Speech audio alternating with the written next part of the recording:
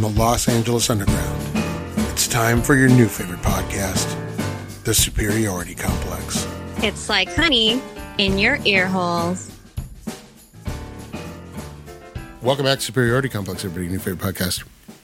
We're Johnless today. We have no John. John is out for the next month, possibly. So good luck to John. He's getting ready to have surgery, so he's going to replace one of his knees. He's going to have knee replacement surgery, which I understand is extremely painful. So get in there, kids, and do some stretching. Like Jake, the advice Jake offered me before we went there was, hey, do some stretches. I need to start doing that shit. Right. I wake up, I'm like, oh. I'm making noises now. I'm not even, almost 30. Well, you know what they say, 30 is when the check engine light comes on. Mm-hmm. I feel that check engine light coming on right now. I had Brent do some nighttime yoga with me the other day. Before bed. That's what they're calling it now? How do you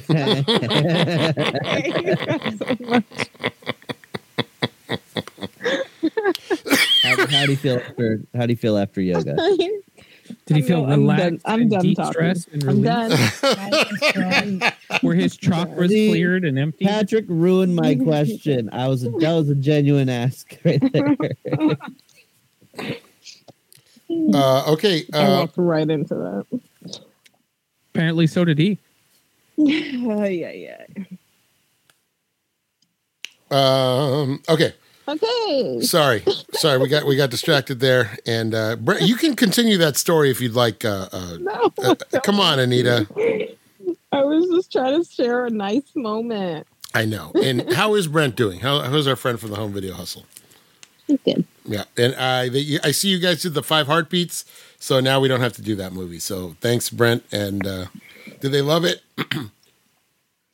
I just like to say it was a great episode. So if you guys want to. Always go check out our friends at Home Video Hustle. Capital H, capital V, capital H, capital P, lowercase, Oddcast. Always good to hear. Congratulations to Cameron on his new job. Yeah. Did you, were you there when they watched the movie? Yes. Okay. That's always weird. I would hate to do that. I would hate to be in the room when you guys watch some of the movies I make you watch. I don't want to be in the room. I just want to hear the fallout. You know? That's why is that weird? I don't know. Mm-hmm. Because if I really love a movie, I will just stare at you to watch your reactions to what I want. Do you ever do that? Okay. I want you to see this movie. Or, like a song, you're like, I want to share this song with you, and you just stare at the person while they're like, are they smiling? Is the head moving? What's going on? Do they like it? Do they don't? I want to know. Let me see. Mm-hmm. I did the same thing. By the way, what show do I think about when I see all of your heads in little boxes like this? And no, it's not. Yes! I was going to say, no, it's not 7. Yeah. So Jake is here. Anita's here. Calais is here. Justine is here. And Patrick is here. Hi, everyone. Hi. Hi, everybody. Hey, everybody. How's everybody doing? Oh, Justine's eating a brioche bun. What is that? Line caught tuna. That looks like the thinnest burger I've ever seen. It's a McDonald's cheeseburger. Oh, a McDonald's cheeseburger?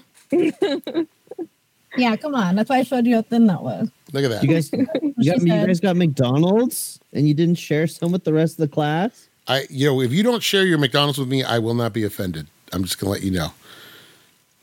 Did you get nuggets? I mean, I just want the offer. I don't want it, but what else did you get? Describe it to us. It's delicious. What's your beverage of choice? I got a Sprite. Esprite. All right, Great. By the way, everybody. We just because the show doesn't always line up on the days we wanted to. Justine's birthday was when was it? Justine, Monday. Yep. It was Monday. You're 21 years old now. You can drink finally legally. Thank God.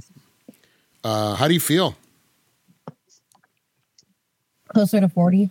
Yeah, I'm farther away from 40 than you are, so think of it that way. So It's a little scary. Getting a little Me bit too. close to do a new number. That's fine. You're gonna flip over. You know, it's like when you're I mean, my bracket already with age groups is already in there. right. When that changed, it was sad. Yeah, when you start answering those online surveys and you move down a bracket, you're always like, oh no. So big. Dang. Yeah, I'm not in the demographic anybody cares about anymore. They're like, shut up. I'm in the shut up old man demographic. So don't Well, feel one bad. of the kids at work taught me what Merc was. So now I keep saying it at work and they're all embarrassed by me. Why? Because I didn't know what that meant. They had to go teach me what it meant. Well, Merc. Merc someone. Yeah, Brent says it all the time. Mhm. I know you would say it in a game, but I never heard people say it outside of a game. Oh yeah. Yeah, you got murked. Listen, we do it every year. We do it to everybody on the show. We're all going to sing "Happy Birthday" to Justine, and this always sounds terrible because because of the delay on the. Why is Kalei laughing? Why are you giggling? Here we go. Ready? 3, 2, 1.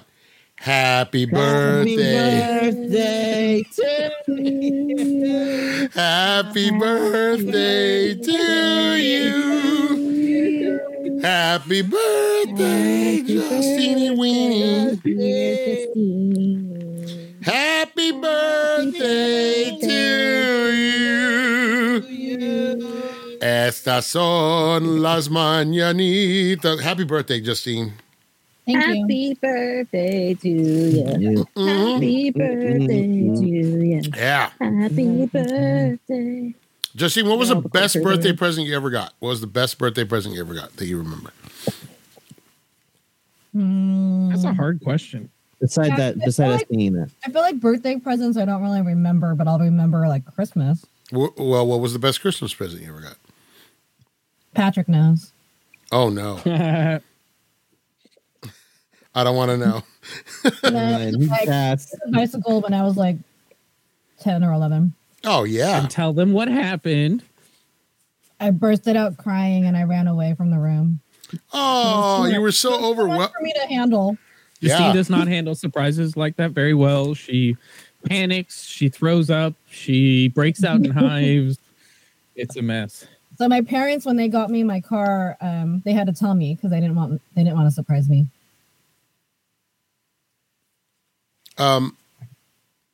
Do you just get emotionally overwhelmed? Is that what it is? And you're not used to showing emotions, so you just like shut down. Well, when I was like in how old was I? Like middle school, I would be so excited to go to Target. I broke out in hives. My whole arm was like in hives because I was just so excited to go to Target. Oh my God, that's great. This is why my parents like don't really surprise me because they're not supposed to. They don't know what's gonna happen. That's crazy. That's so sweet. I'm It the is. type where we go on a trip, I'm excited for something, I'm probably gonna throw up that day or like Yeah, Yes. I remember kids in school getting like on a field trip, they would just barf before they had to go because they were so pumped up about going on a field trip. They worked themselves up. I get like sick. I like stay up all night. I can't sleep. I'm just way too excited. So You can't sleep at night. You toss and turn, listening for the telephone. Is that what happens? sure. Good for you. Happy birthday, Justine. How was Disneyland? Crowded. Yeah. Spring Breakers, Toontown opened up, and Yeah. everyone I think has the same thing about rain. They're like, "Oh, it's gonna be good because there's no one gonna be there." That used to be true, but now everybody does it. We ran around 11, and as we were in the parking structure, like looking in, I was like, "Wow!" Like all these parking levels were already full, and we were up at the top, so we were on the roof. oh And wow. so the parking structure is broken into Pixar and Mickey and Minnie. We Mhm. were in the Mickey Minnie part because Pixar was already full. Yeah. I That's I like don't a know. summer I'm pretty day. Sure they probably filled it up that day. For That's sure. like a summer day right there.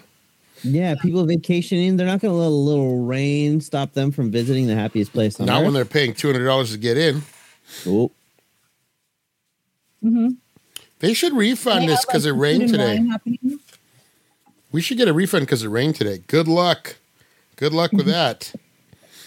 Rain is the best time to go Why? because, people are less likely to be crowded. Does happen, but the time before we went when it was raining, there's nobody there. I can't ride Alice in Wonderland, so forget that. I can't ride. Why not? Because they close it because of the rain. No, they don't. Yes, they do. It was open. It was open. I'm telling you, if you get a continuous downpour, they close it because of the outdoor portion of the ride. No, you don't know. And people were riding Matterhorn and all sorts of stuff. Splash Matterhorn Mountain. becomes Splash Mountain in the rain. Shit. Hey, there you go. Is that still open, Splash Mountain? I can still go get my. Yeah, they didn't close it down yet. Okay, Yeah, but it's not racist anymore. I can still go get No, my it racist. is still I because thought they took the sound out. it's not fixed yet. It's still No, I know it's not fixed, but I thought they took the song out. So what plays? Nothing? Silence? I think it's just different music. I don't know. Why didn't you guys investigate this while you were there? That was like the Because perfect fuck opportunity. Splash I told him to go on it. I was like, look, we're already prepared. We already have poncho. He's already wearing a rain jacket. Why wouldn't you No, go on no, Splash no. Mountain? Because We of did white raise Rise guilt. to the He can't Resistance. ride it because of his white guilt. That will not allow him. His white liberal guilt will not allow him to ride that ride. I'll go. Even ironically. Do you We understand? did go on Rise. You remember the part where Yes, I remember. the canyons move? Yes, I remember every part of that ride like it happened moving. yesterday. Oh, they weren't? Is this what's going to happen? Is this just going to slowly start to break Slowly down? breaking down. Freaking Disney, dude.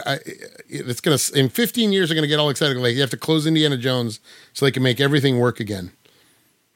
Oh, Yeah. it's already We happened. went on the Mickey Mouse There's ride always again. something that doesn't work on Indiana Jones. The whole ride doesn't work. I thought they redid the whole thing and now Maybe. it's open again. They fixed all that stuff. I want the Eyes of Mara back. Look into the eye. It was open, Where's then that, it closed, and it was open, then it closed. Then it clopened. Kalei, what's your favorite ride at Disneyland? You strike me as a. I want to say it's something in Fantasyland. I want to say it's like a Peter Pan or maybe like a. I don't know. I feel like maybe even Mr. Toad, which I respect. I do like a Mr. Toad. And if you're cold, you go into Mr. Toad's Wild Ride. You get toasty in hell. Right. Nah, go to the new Mickey and Minnie ride. That thing is. I've heard it's. toasty. Oh, is it warm in there? The line is really, really warm. Oh, just baking that COVID right in. Beautiful. So bad. Kalei, I'm sorry we interrupted you. That's okay. I love a good storybook land tour. And Oh, nice. you know, going through you get a really good guide. That's my favorite, looking at the miniatures and hearing like little witty quips about it. It's my favorite. True story. My wife has a friend named Shauna who used to work at the park, and she was a ride operator on that ride for a short time, and they would always put her on the Fauna. So she was Shauna on the Fauna. It always makes me laugh. They thought they were so clever. They did that too. I used to love to ride the Casey Jr. train, but which goes around, which circumvents Storybook Land. My favorite seat is the back, the caboose facing the wrong way. That is the best. That is the best. I love that seat. I 'Cause was it's almost like a little roller coaster because it gets some speed going. It gets some speed going. But I do love when I was a kid, I used to love those miniatures. The detail on those miniatures Yes. is fantastic. Other than that, I love pirates. Oh wow! Of the Caribbean or of the Caribbean? They're Yeah, it's the Caribbean Sea, but at Disneyland, it's Pirates of the Caribbean. You have to. right. Yeah. Yeah. Okay, so we have a Disney makes us repronounce. we have a game we're going to play called Bad People. Bad People, and we're all going to vote. So I'm going to read the card, and it's going to have a really horrible attribute, and we're all going to vote. So Kalei, do not feel bad about throwing other people under the bus. We'll go around and we'll get a verbal, and then whoever gets the most votes wins. All right. So it's just who is most likely to do awful things is basically the game, and then we all get to expose one another. Oh man. This is all right. So we're going to start out really easily. So who is most likely to lie about their pet being a therapy animal? Who is most likely to lie about their pet being a therapy animal? Jake, who do you think that's going to be? Patrick. Yeah, right. Anita? I'm gonna say Justine. Patrick, who do you say? It's Jake and his lizard. Oh, my therapy lizard. Oh my God. Calais? Just from what you know, This who is most likely? Jacob, there's no way if they were like, you can't have pets in this apartment, there's no way. So you say Jake. All right. And then I say me. No, wait, Anita already. Anita, who did you say? Anita said Justine. I said Justine. I would say Justine as well. So it's a tie between Justine and Jake. Jake's therapy lizard. That does make me laugh. This is my therapy. This is my therapy lizard. The death of a fond pet makes you laugh. So that's good. That's a tie. That's a tie. Yeah. Yeah. To be fair, I meant Mila. Who? Oh, yeah. Mila. oh. Oh yeah, I'd stab someone for Mila for sure. All right, there you go. Okay. Mm-hmm. All right. Well, Clay, don't bring actual feelings into this. That makes it hard. You know what I mean? Don't bring actual emotions in it. We're trying to. This game's supposed to hurt. Yeah, we're supposed to hurt people, not compliment them for being supposed to good. be crying For being good and pet owners, I just wanted to That's not a- specify that I was talking about Mila and and not the dragon, not the lizard. yeah. You Because didn't ask me. oh, Justine, I'm sorry. Who do you say? You just accused me. Yeah. I'm sorry. Me. Justine is the winner. Justine is the winner. Both of these dogs are horrible, so no one would ever.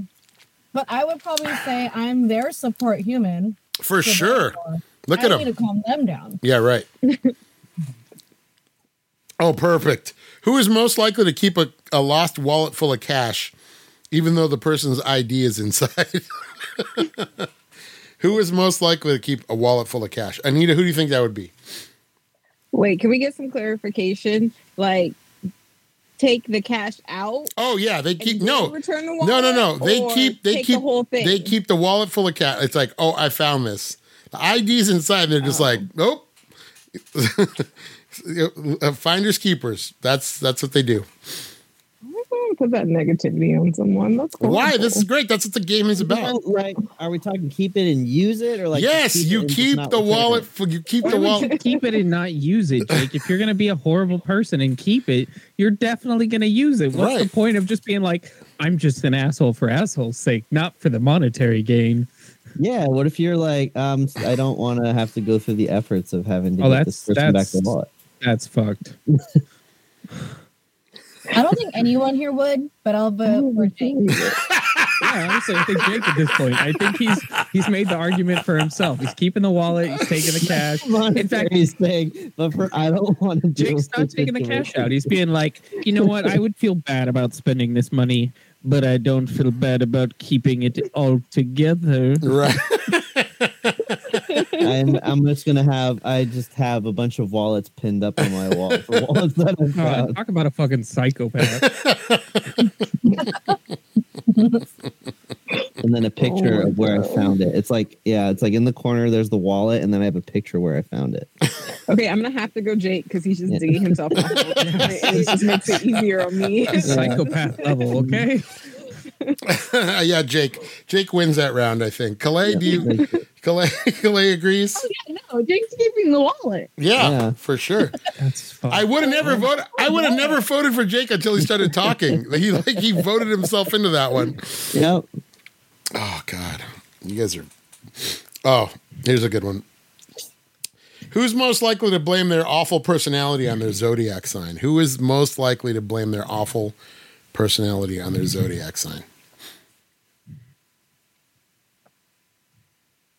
Who's first? I'm gonna say Anita.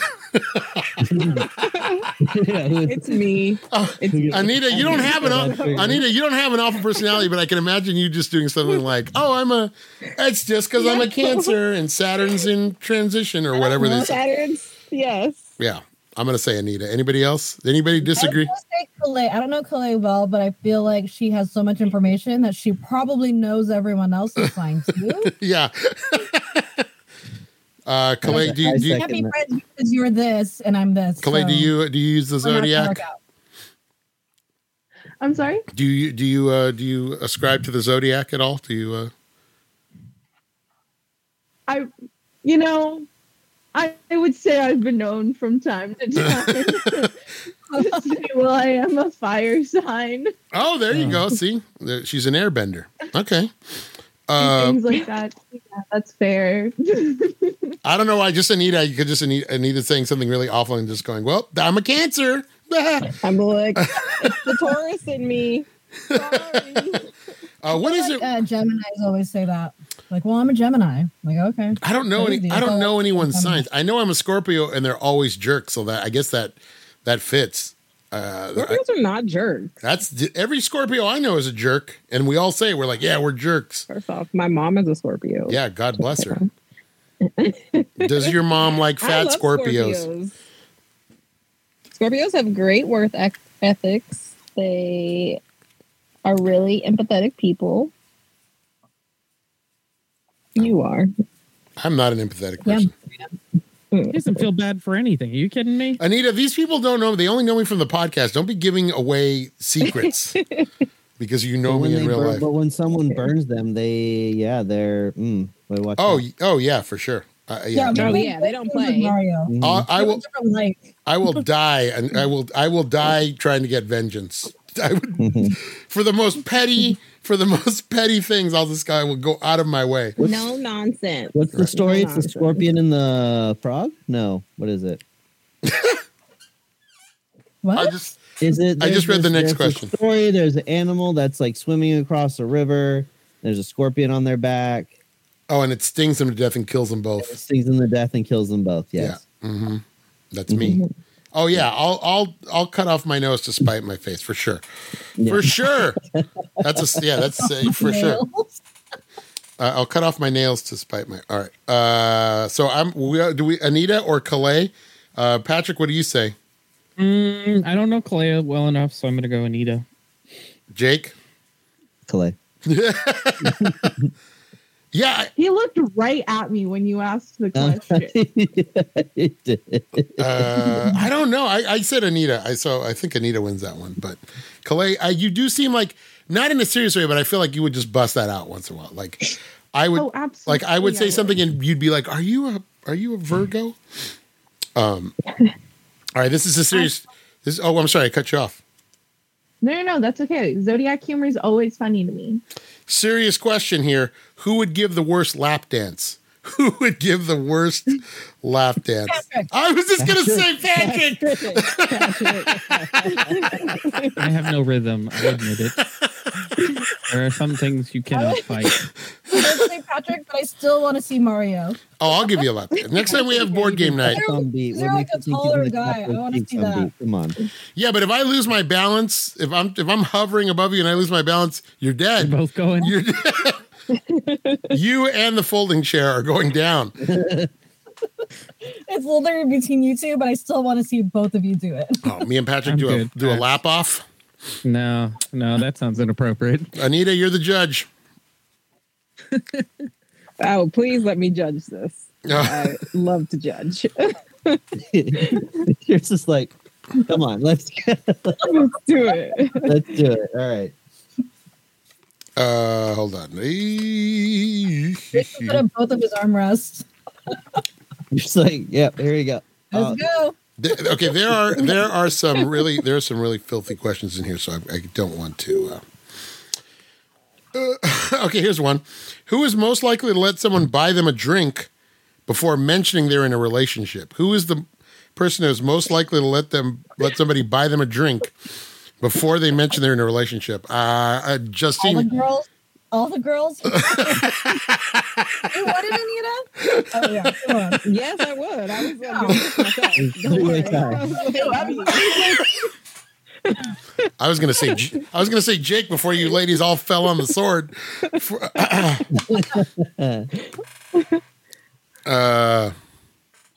That's great. Patrick, maybe. No, Patrick would never. Patrick would be like, I have a girlfriend. Yeah, I'm sorry. He didn't say I have a girlfriend and then run out of the bar. Don't touch me. I have a girlfriend. Don't touch me. Run out like he just got a 10 speed for his birthday. Just I do a Kermit run out of the room, arms flailing in the air, and be like, I'm out. And I'm at the other side of the bar getting a free drink. You run away like the guy that got punched by Debo. All right, all the girls apparently won that one. We didn't even get around. We didn't even go around the. Who is most likely to be offended by someone's Halloween costume? Who is most likely to be offended by someone's Halloween costume? I want to say Patrick. Yeah, me too. That liberal white guilt. Yeah, I'll straight up call you out if your shit's racist. They're wearing like a headdress. I'd be like, what the fuck are you wearing? Paint. Yeah. 100%. And then we go sit down and we have a long talk about cultural appropriation and how things aren't right and some things you just shouldn't. It's Halloween. Shut up. We're at a party. Give a shit, okay? People use culture they're appropriating. Don't care. Some things aren't right. I understand. You got to pick your battles, though, honey. You're going to burn yourself Wearing out. a poncho and a sombrero. Oh, you're appropriating Mexican culture. It's like, no, You're just being racist. Wearing a poncho and a hat. Who is most likely to go through their partner's phone? Justine. That was my answer also. I'm just kidding. Who is most likely to go through their partner's phone? You think I go through not this partner? What are you going to see? All the bejeweled scores? I feel like Patrick texts. I feel like Patrick texts people while showing you what he's texting. Right. It's like D&D characters. Who is the most likely to go through their partner? If you want to. Who is the most likely to go through their partner's phone, Justine? Who do you think? I don't know. I would go with. I don't know. I would say. I don't know. I would say Mario, not because he's the jealous type, but more of that he thinks something's going on. It's more of just he's like, I want to be up on all your business all the time, so let me be annoying about it. I don't think Mario knows enough technology to break into a phone.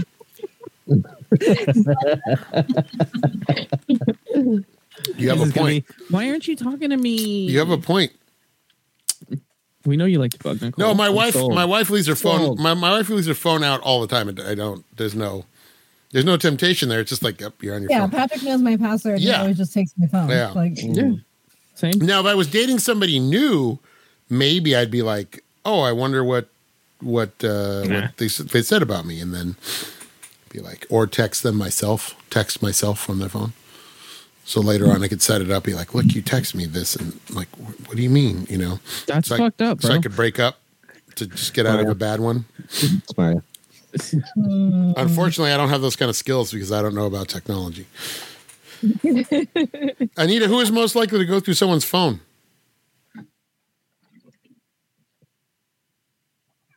I know Jake puts on this like leisurely personality, but I'm gonna pick Jake. Yeah. I think that if Jake had a bad girlfriend or was seeing something really bad, he would. He would. And he has the technology. He's like a hacker. Yeah. I'm a hacker. You wear that hacker headset. Patrick, who do you say? She's like asleep and he puts the phone to her face and like goes in there. Oh, I said you. Oh, you said me? Okay. Mm-hmm. Yeah, not in a bad way though. Right. You just want the attention. Yeah. No. That's fine. Yeah, I'm not really one to go through people's phones. I don't have that much interest in anybody other than myself. Like,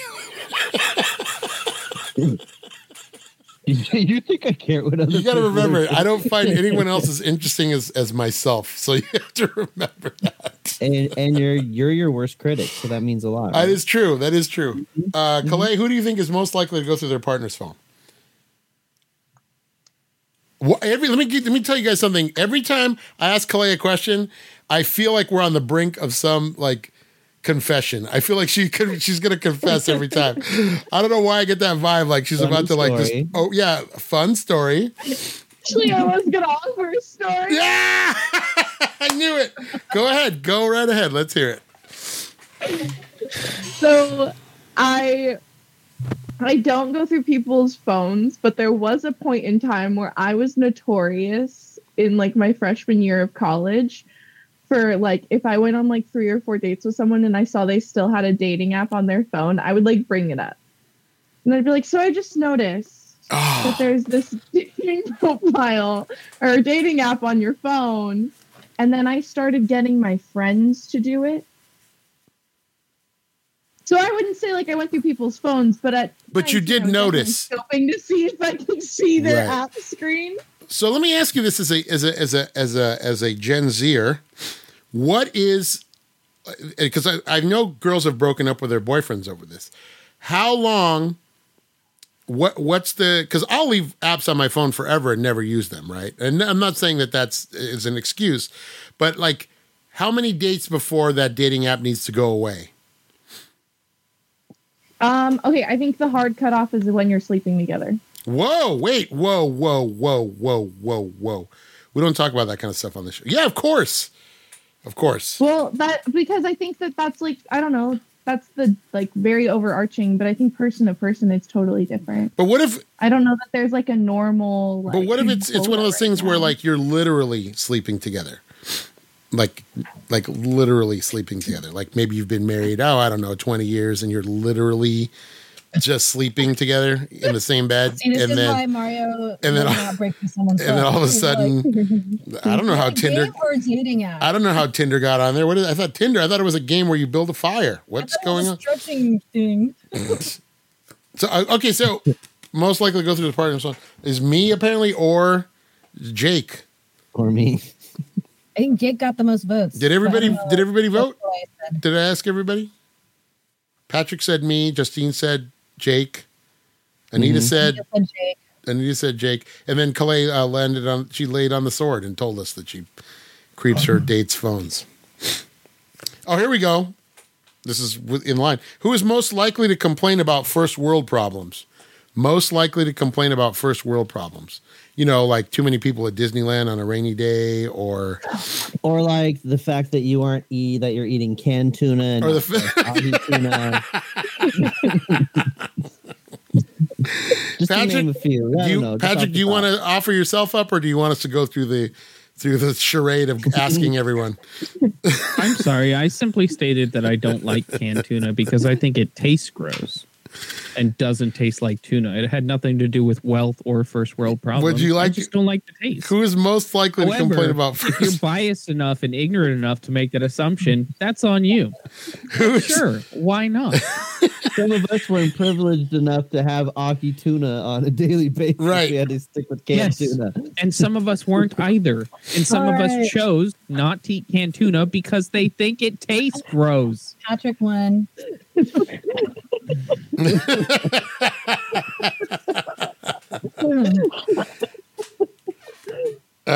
perfect.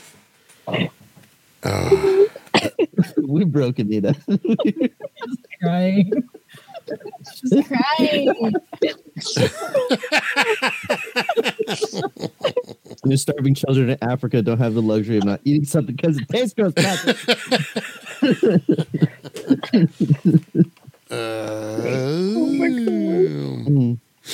In our lifetime, who is the most likely to have a sugar mama or sugar daddy?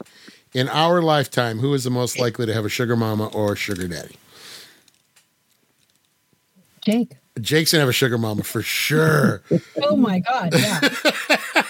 You know, I've thought about it, but I'm like, I couldn't go through with it. Yes, you could. Yes, you could, Jake. Everybody's had that moment like, man, you know, having a sugar mama or sugar daddy might not be terrible, but then I'm like, no, I would never. I feel like Jake would try it though. He'd be like, you know, this is kind of nice. Yeah, why not? I'd try for companionship. I'd try it for like a month. Just enough to get a gaming rig out of her, and then I'm out. Just get a fresh, new set of clothes, maybe new computer, new car. I don't know. I love it. Oh, this is good. This is good stuff. Patrick's still mad about the first world problems. He's very quiet. He's still mad about his canned tuna. I don't like the taste of something. That's what you're getting for your birthday. Cans and cans of tuna. Yeah, I would suggest never giving something to somebody that can be thrown pretty easily. That's pretty heavy. I've seen your athletic prowess, Patrick. I'm not concerned. I'll get you the packets then, so that doesn't hurt when you throw it at me.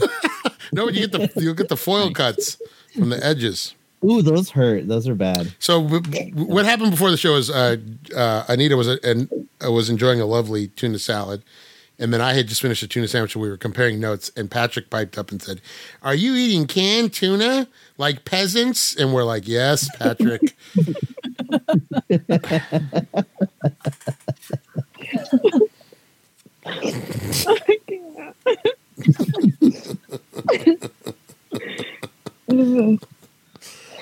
Who would eat a human meat burger for the least amount of money?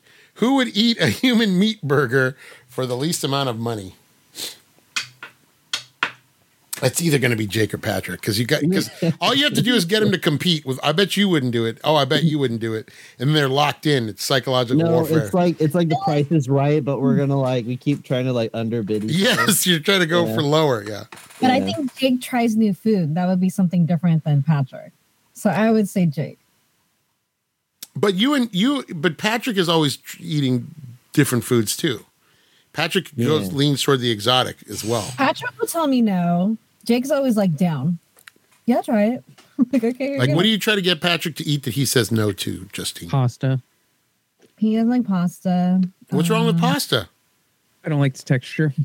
Wait a minute. Do you think this guy's gonna eat human meat? All pasta? If it's a texture thing, it's like See, Jake's more down to try new things. I don't think human would be one of them, but if it would be someone, it would be Jake. What if the sugar mama? What if the sugar mama pays for the human burger?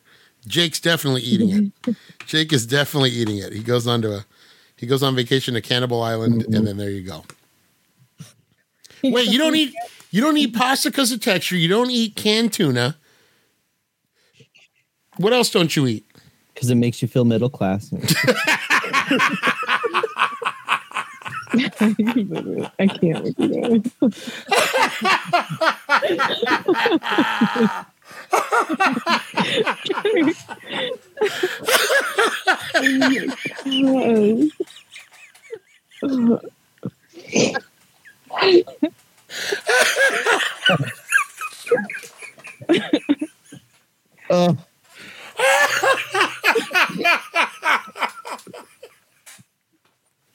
Oh my God. And Patrick just shaking his head over there. We don't know he's not on camera. I don't need the camera on to see him shaking his head. Oh, that was good. Oh man. Oh, here's a good one. And it's not this is not just what's the word? Exclusive to the ladies. Who suffers from resting bitch face? Who suffers from resting bitch face? I need to stop looking at me like that. You kind of You don't. I always look angry. Yeah, I try to look unapproachable so people won't bother me. I really do. I really just I always have a grimace on my face. I'm just staring. Don't touch me. Yeah, exactly. Just a dead stare. Hey, let's go, Mark. Don't touch me. Patrick kind of does too, because I ask Patrick a lot, "Are you okay?" And he's like, "Yeah, I'm fine, dude."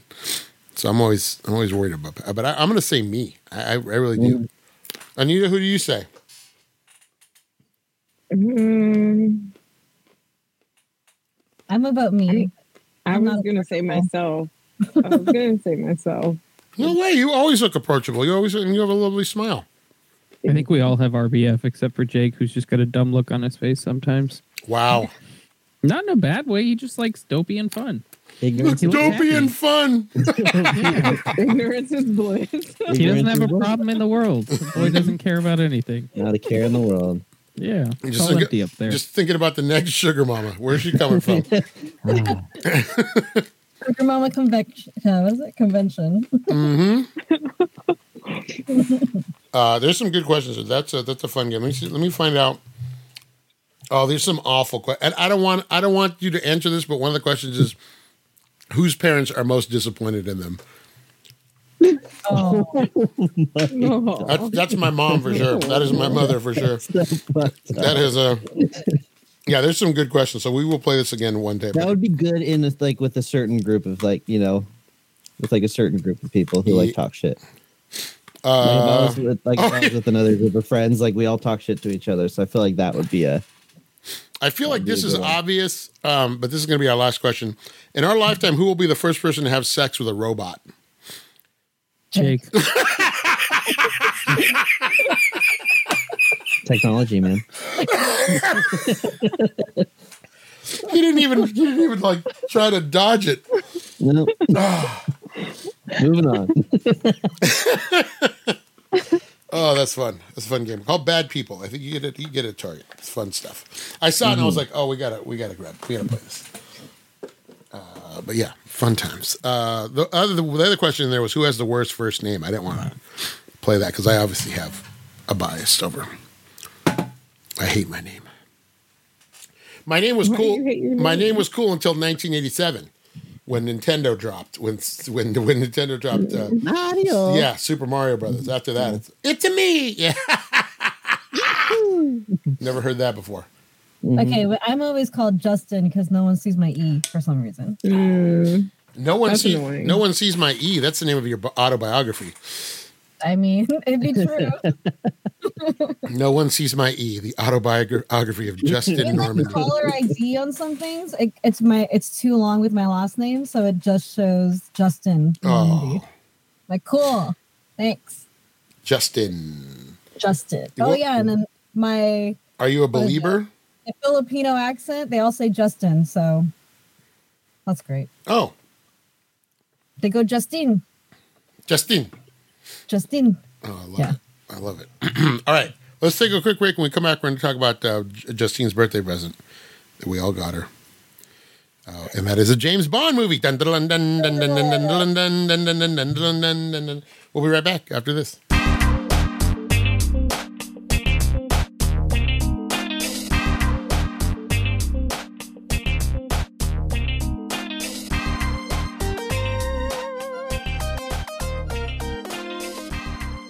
Hey, welcome back. What a great break. We had a nice little conversation during the break. Anita's putting Justine just discovered Buc-ee's, and Anita went to a truck stop. And it was good. And then we learned that, what else did we learn? I don't know. Oh, Justine likes to print pictures like it's 1988. And she works at a photomat booth. Yeah.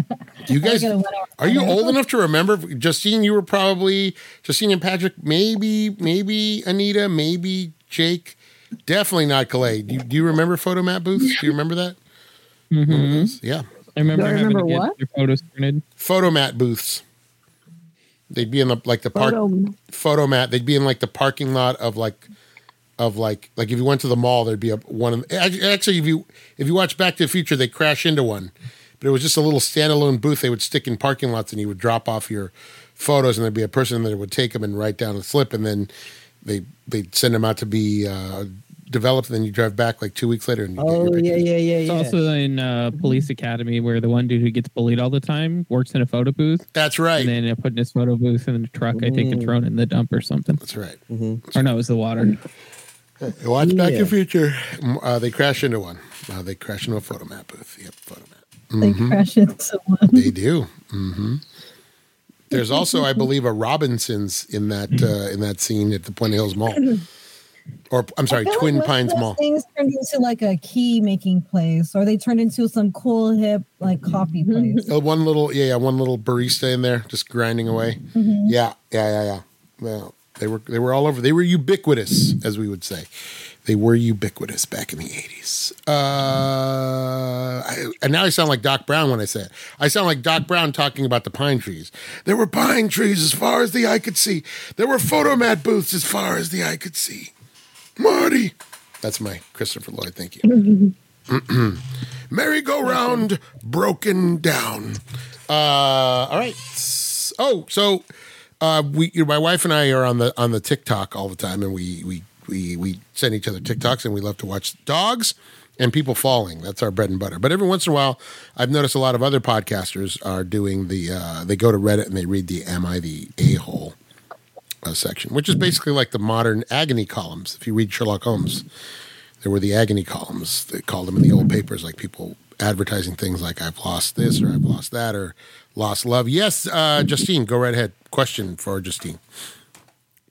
Never mind. I just realized how stupid it's going to sound. No, that's fine. That's even better. Even better that we Those are encourage. our favorite kind of questions. Mm-hmm. Is there like a limit on how long TikTok videos can be? I think it's 3 minutes now. They used to it's 30 seconds, but now you can do 3-minute ones. Because there's some people So on they're reading off these things, but it just can't go that long, or they don't respond to it. So what they do is they'll just read the thing, and then they'll give you they'll show the cast answer the question, and then everybody comments on it. But they're on people doing it on YouTube. All the video podcasters are doing it. It's just a fun On the Facebook. All on the Facebook, you can find them. Yeah, so they read it, and there's But Jake is going to read one now from Reddit with it's Am I the Asshole? What's the question, Jake? I'm stuck between two. Okay. So am I the asshole for not celebrating my girlfriend's birthday? Or am I the asshole for kicking my sister out? Well, how long are they? Are they both long? They're both fairly short. Okay, well, let's do both of them then. Do start with the girlfriend, and then we'll work our way over to the sister. This happened a couple of days ago, and we were fighting about it, and I just want to know if I'm being unreasonable. So I've been dating Cora, my girlfriend, 25, for a couple of years now, and she just had her birthday. A week out, I asked her not to make any plans for her birthday, obviously stating that I had made evening plans for us. Dinner at this restaurant that she's been talking about for ages, dessert, and then a drive to go stargazing. I had been hinting around it all week to Cora.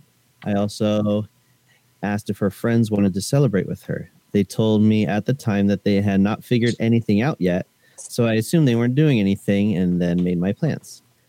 The day Cora's birthday comes and she leaves in the afternoon. I thought no big deal. She's probably just having some birthday time to herself. She hadn't posted on her story or anything, so I didn't think anything of it. 6 p.m. rolls around. I'd messaged and called her, and still nothing, so I checked her location because she normally replies very quick. We had each other's for safety reasons, and she was at one of her friend's house. So I asked her friend if she had seen my girlfriend because I had a birthday surprise set up for her. It turned out that her friends did make plans for her birthday and didn't tell me about it because they thought I would ruin the surprise and wanted to keep it complete secret. They had lunch, and then they made more plans to go out to some bars and celebrate.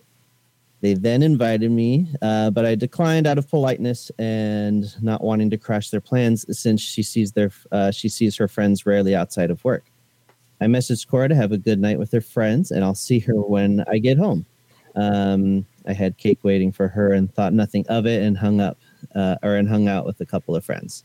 Cora came home and was angry. I turned down her friend's invitation, and she wanted to see me with all her friends on her birthday too. I said it wasn't a big deal and that I saw her in the morning and when she got home anyway. I also said that the invite felt like an afterthought when she had all the time during the day to invite me and she didn't. Am I the asshole here? I'm stuck on stargazing. I kind of want to call him the asshole just because stargazing is in there. But I feel like I'm going to say that Oh, there's a little addendum here. Oh. She knew there were evening plans, just not the specifics of what they were doing, hence the hinting. He's the asshole. Yeah, this one's easy. He's the asshole. He's making her birthday about him, and that's really selfish. It's her birthday. You show up, regardless or not. If you are in a committed relationship for several years, especially from what it sounds like, and it is her day, her birthday, you show up. Me and Justine disagree.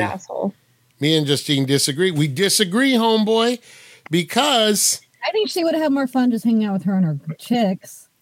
I feel like him saying, "Hey, just hang out with your friends." I feel like that's pretty cool. Like instead of getting mad at, she wanted to fight. Yeah, and if she really wanted him there, then she would have said something. But right, and then I thought she did. She didn't. After the next day. I think the bigger problem is that her wants are being communicated between people that aren't her. Mm-hmm. because of her reaction. There's a lot we don't know. There's so much context missing. But I mean, if she really wanted him there and she told her friend, and then her friend is not saying specifically that the girlfriend really wanted him there, he's thinking like, oh, she's just with her friends and she's having a great time right now. That's what I'm saying. I still think you show up, though. I think that can all be true, and I think it's a yes and it's her birthday. But here's the thing. If she really wanted him there, why didn't she ask him herself? Because it's her birthday, Jake. She shouldn't have to. But here's the thing. So here's the thing. Right, let's say spending time with her friends. Cool, yeah, spend time with your friends. You still show up, all right? Say, hey, I'll drop by. I'll say hi, happy birthday, say hello to your friends, and then be like, hey, I can either stay or do you want to chill with your friends? No problem. Here's the thing we're all missing. He had to track her down via her location, call her, and then the invitation was extended. Remember that. Mm-hmm. He had to go the extra mile to find out where they were. She was not going to call him. It was already 6 o'clock. They were already into their plans. Had he not said anything, or had he not tried to find her? So there's nothing to say where he was. Right. If there's nothing to say that if he never called, it would have ever become an issue. That's what we're missing here. He had to. But why are you getting mad at her for wanting to spend her birthday with her friend? He didn't get mad. She got mad later. I would also say he made some really vague, non-concrete plans about what he wanted to do with her by saying, hey, don't plan anything for your birthday evening without really communicating. That's not good. Yeah, but it's if your boyfriend says, if your significant other says, hey, don't plan anything for your birthday, obviously you have something planned, right? So maybe Kalei is right. Maybe there's some context here missing. Maybe he's done that in the past and has been like, hey, don't make plans for your birthday. And then, oh, sorry, honey, I had to work late, and she spent her birthday alone. Maybe there's something like that history in there. Maybe there's something like that. They've been together a few years. But in this particular instance, we have to take it as it comes. He told her, I have plans for your birthday, and she went and did this anyway. And her friends knew he had plans. And the friends are keeping him out because they're like, well, we were afraid he was going to ruin it, so we didn't say anything. Maybe he's a ruiner. Like this guy's a blabbermouth and doesn't know how to keep his mouth shut. Maybe he is. Why would they think that if he's doing the same thing of saying, hey, I have a surprise for you? Apparently he can keep a secret. You just argued against yourself. It sounds like this guy's not a good guy. Go ahead, Kalei. I'd like to offer that by qualifying his morality in the situation, we're going in on his intentions, and intentions don't equal impact. And the reality is that she was upset. It was her birthday and she wanted him there. And a lot of his frustration was, and it seems, coming from that. He did make plans and it seemed like they weren't being respected. So overall, it's a miscommunication. End of the day, it was her birthday. I know, but here's my sticking point. The sticking point is he had to be the one to make the first. He had to be the one to make first contact. He was going to be left out. But the friends made the plans for her. It's not like she went out and was like, right. Oh, I'm going to completely ignore her. But let's say we're getting bogged down in the wrong area of this. I don't think this relationship's going to simply survive because it sounds like they both have communication issues, and the foundation of a good relationship is communication, and they're not able to communicate with each other. 3 years, while it may seem like a long time, it's probably done this year. They're not together anymore. Communication breakdown. It's always the same. They can't communicate with each other. They can't communicate the needs and wants and, expectations from a relationship. It sounds like they're failing, and they've probably broken up at this point. Justine, I know you have a question, but we are pressed for time, so I'm going to have to ignore that question. Sorry, let's move on. Just kidding, Justine. Go ahead. It just sounds like he didn't get with her friends. Oh, she's holding up a Spice World. Forget it. Quit. Everything's Spice World for you. But it's true. Like, it sounds like the friends don't like him. Well, the thing I'm taking from this is he didn't sound upset in the least. He's like, hey, I left a cake. I had a cake there for her. He sounded so bitter. He was like, she went out with her friends and didn't do my plan. No, he didn't. So fine, go be with your friends. I don't want to be there. That's exactly what he sounded. No, he said she went out with her friends. He changed his plans. Like, cool. He bought a cake for her and was waiting for her when she got home. But do you notice how he had to throw it in? The cake was sitting there waiting for her. He was upset. He tried to play it off like he wasn't, but he was upset. And he was trying to be petty. He's making about him. You're absolutely right. Yes. They're selfish and they don't communicate. This is it's a horrible no-win situation. I feel. But But listen, I'm against the. Listen, trust me. I don't like the fact that you use the term stargazing. That sounds like the most boring. But I think in the longer run, to be the better person, right? He should have shown up. Yeah, but I understand when he knew, regardless of how he felt, right? Regardless about how he felt that he made plans or whatnot. If he eventually gets the communication that, hey, we're going out to a bar, I want to see you, come out, right? And he doesn't show up, that's the problem. What he should have done was done it Scorpio style, where you show up, you have a good time, and I'm in the car ride home when she's still in the afterglow of a great birthday. Then you bring up, oh, I noticed the fact that I had to invite myself to this party. I had to get myself invited. Ruin her whole day. And then you ruin the whole freaking birthday. You nuked the whole thing from orbit. Problem. He's not realizing that it's about her. Right. That's what I would have done. I would have gone and then been like, oh, so I had to basically I had to track you down with our app, and then a GPS app, and then get invited to your birthday. Oh, nice. Okay. And then just nuke the whole thing. That in itself is creepy as shit. A small conversation at any point in this scenario would have completely absolved any issues. Right. Yeah. I think they don't communicate, and he's more concerned about himself than her. I didn't get that, but you're right, Patrick. He could be manipulating us. Yeah. Yes. Leaving out key details. It's very selfish. This is classic gaslighting behavior. This is classic manipulator behavior, and he's trying to make himself seem like the victim here. You guys have convinced me that I don't know. He can be the victim every other day of the year except for her birthday, unless he's truly a victim and got hurt. Why are we making so big a deal about it? You didn't do anything on your birthday. Your mom did the whole work. Why are we making a big deal about? This is why we're all. Oh my God! All right, read the next one. All right, am I the asshole for kicking my sister out? My male, 28, sister, 25, female, has been having a lot of trouble finding a home. Wait, how old is she? She's 25. Okay, she's 28. Doesn't matter, but it does. It does. Kind of. Yeah, she got. Yeah, age factors into this. Sure. She got desperate one night and went to my neighborhood and slept in my car. I found her, and against my better judgment, I let it slide and let her stay at my house. We were fine for a few days. She ate her own stuff, and I hardly noticed her. But one day I came home from work and saw some paper ripped up at her feet. I asked her what they were, and she froze. She said it was part of that dumb little story I'd been writing since I was 15 in reference to my sci-fi world-building project. She had always teased me about it, but I thought she grew out of it. I asked her why, and she said it just made her mad that I wasted my time like this. I said, you break into my car at night. I don't have you arrested. I let you occupy my house and put up with you for days. She said it was just paper. I was blunt and told her to get out. She called me an unreasonable monster, got in my face all seething, and left crying. It would seem she showed up at my parents' house. They didn't let her stay, but they gave her $30 and texted me asking if the paper was really that important. She has nowhere else to go, and I'm her only hope. Am I the asshole? No. No, the parents are. Yeah, why can't the parents take her? The parents didn't let her stay? That's a sign. Just gave her $30 and sent her on her way? I think there's more context missing for this one as well. Yes. That's the problem with this. You're not getting all the context. No, but you're getting one side of the story. Right, but you don't go into someone else's house and rip their property up. No, I don't disagree.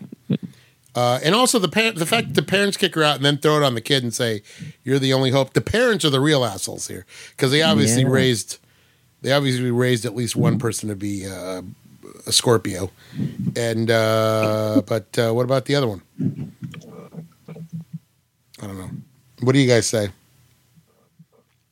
I agree. The sister and the parent are assholes. So Justine, have a very respectful relationship. Yeah, no addition to this story. I feel like Justine would tear up like Patrick's D&D campaign stuff and just be like, "Pay attention to me." Would you do that, Justine? No. I don't know. I just do things like, well, I was just in my room the whole time, just dying. Oh, yeah. I'm not alone. She guilt trips. Oh, yeah. Like, I guess I'll just stay in the room alone. That's and just die. That's Catholicism. That's the Catholicism in it. That's the Catholic guilt. Yeah, that's it. That's Guilt, yeah. nobody does it like that. Yeah, no, that's great. Yeah. Yeah, I don't know. That was a very short story. Not a lot of context there, but I feel like it's just, why is she out on the street? Why is she sleeping in cars? Why is she's obviously got some issues, but that's for your parentals to fix, not for your brother. You don't throw that on a sibling. Yep. Mm-hmm. And the fact that they weren't willing to help her. Right. They gave her $30. $30. Here's some cab fare. Yeah, I could blow through $30 at Arby's alone. Mm-hmm. They've got the meat. You know what I'm saying? I think that joke fell flat. No, for real. I really could. Just like their food. I really could. Oh, you don't like Arby's now? What do you like, Patrick? Food? No, you don't. Yeah, I do. No. Everything's got a bad texture, or it smells weird, or it looks different, or you don't like the way it's looking at you, or. Patrick has very high-end tastes. If it's not bulgogi, or it's not some kind of high-end ramen, he ain't eating it. Did you eat McDonald's? Yes. What did you eat at McDonald's? I had a burger. What kind of burger? The basic cheeseburger. You guys eat basic cheeseburgers at McDonald's? That seems like such a waste. Like, you have so many meals in your life. Why would you eat McDonald's? Sometimes you want bad food. I love McDonald's. Yeah. Sometimes McDonald's just hits the spot. Like, I don't give me a McChicken, man. I'm set. I'm a McChicken girl too. Mm-hmm. I feel like it's a good portion too when you get the simple ones because they're so small, but you know what to expect. Like, if I want a small burger like that, I'm going to go to In-N-Out. It's the same size. The cheeseburgers are the same size, but In-N-Out, you get the fresh produce slapped on there. It makes all the difference in the world. Yeah. In-N-Out doesn't have a McFlurry. They have shakes. Yeah, but most of the time, but they got a delicious McDonald's. strawberry shake. You can make a Neapolitan shake. Vanilla shake, yeah. Not the same as frozen M&Ms. No, it's better. You're talking about ice milk versus ice cream is what you're telling me right now. You would rather have ice milk with junk floating in it than a real shake. It's more like ice cream, though. It's not like an ice milk, and it's like mixed in there. It's not floating. This is what's wrong with this country. This is why. That's right here. Don't make me side with the boomers, you guys. Because they're making me side with the boomers. Mm-hmm. Which is ironic because the boomers invented the McFlurry. They did. Yeah. Yeah. Mm-hmm. And you guys are all lining up for their boomer bullshit. Yep. Admire the asshole for not liking a McFlurry. Stolen, so none of us should. I hate McDonald's. I hate it with a passion. I mean, no one said it was like.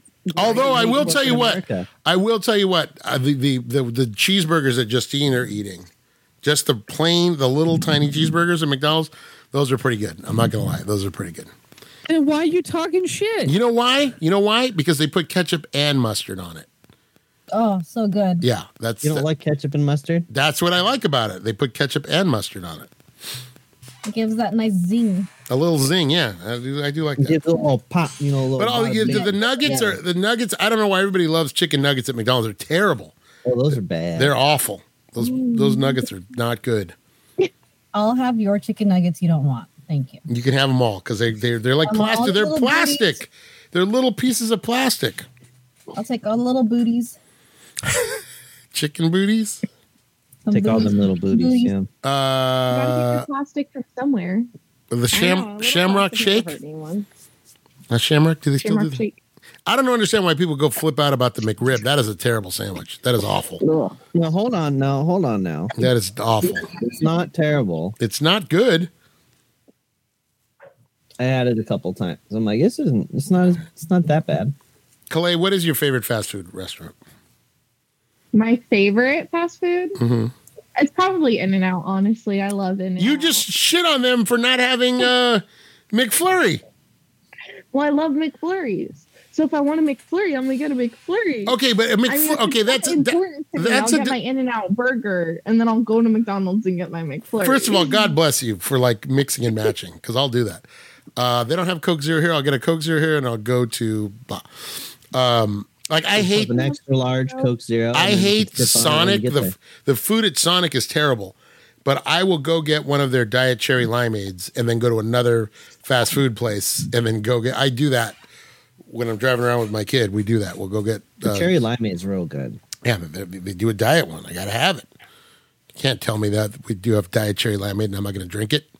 Look at her. Justine's yelling at the dogs. Dogs barking really loud. All right. That's McFlurry. No, that's a dessert treat though, so I don't really count that as McDonald's. That's a dessert treat. I'm talking about the food at McDonald's. The Big Mac is awful.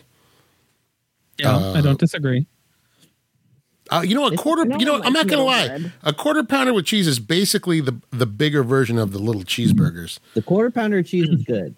It's not. It's too much. It is too much. Like the little cheeseburger is perfect. Yeah. It's all you need. If you're really feeling kind of frisky, you put some fries on it and you walk away. That's it. You get yourself a little McChicken and a McDouble, and you take the pieces you smash them together. No. I remember Disney in the 80s had a thing called Blast of the Past. I think it was for the 30th anniversary, which was 1985. And remember when there was French fries everywhere? French fry wagon? Oh, yeah. Oh. Right. We bought that summer. We bought so much McDonald's because if you bought a large drink, they had the little tabs that ripped off, and they were giving away free passes.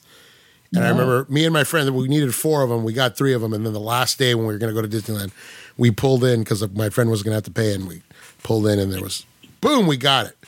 The day we were going, or like the day before, I was like, yes, we're going to McDonald's. We're going to Disneyland. Get free passes. So. Thanks, McDonald's, for a nice trip to Disneyland back in '85. What do you got there, Colleen? Are you folding socks? Oh, you're who's crying? I'm brushing my cat. Why? Why are you crying? Because of 1985? Good year. All right, here we go. It's time for the Digital Movie Club. Justine, especially for your birthday, we picked a James Bond movie. Pierce Brosnan, my least favorite Bond. But this movie has Oscar winner Michelle Yeoh in it. Oscar winner. Best Actress Michelle Yeoh.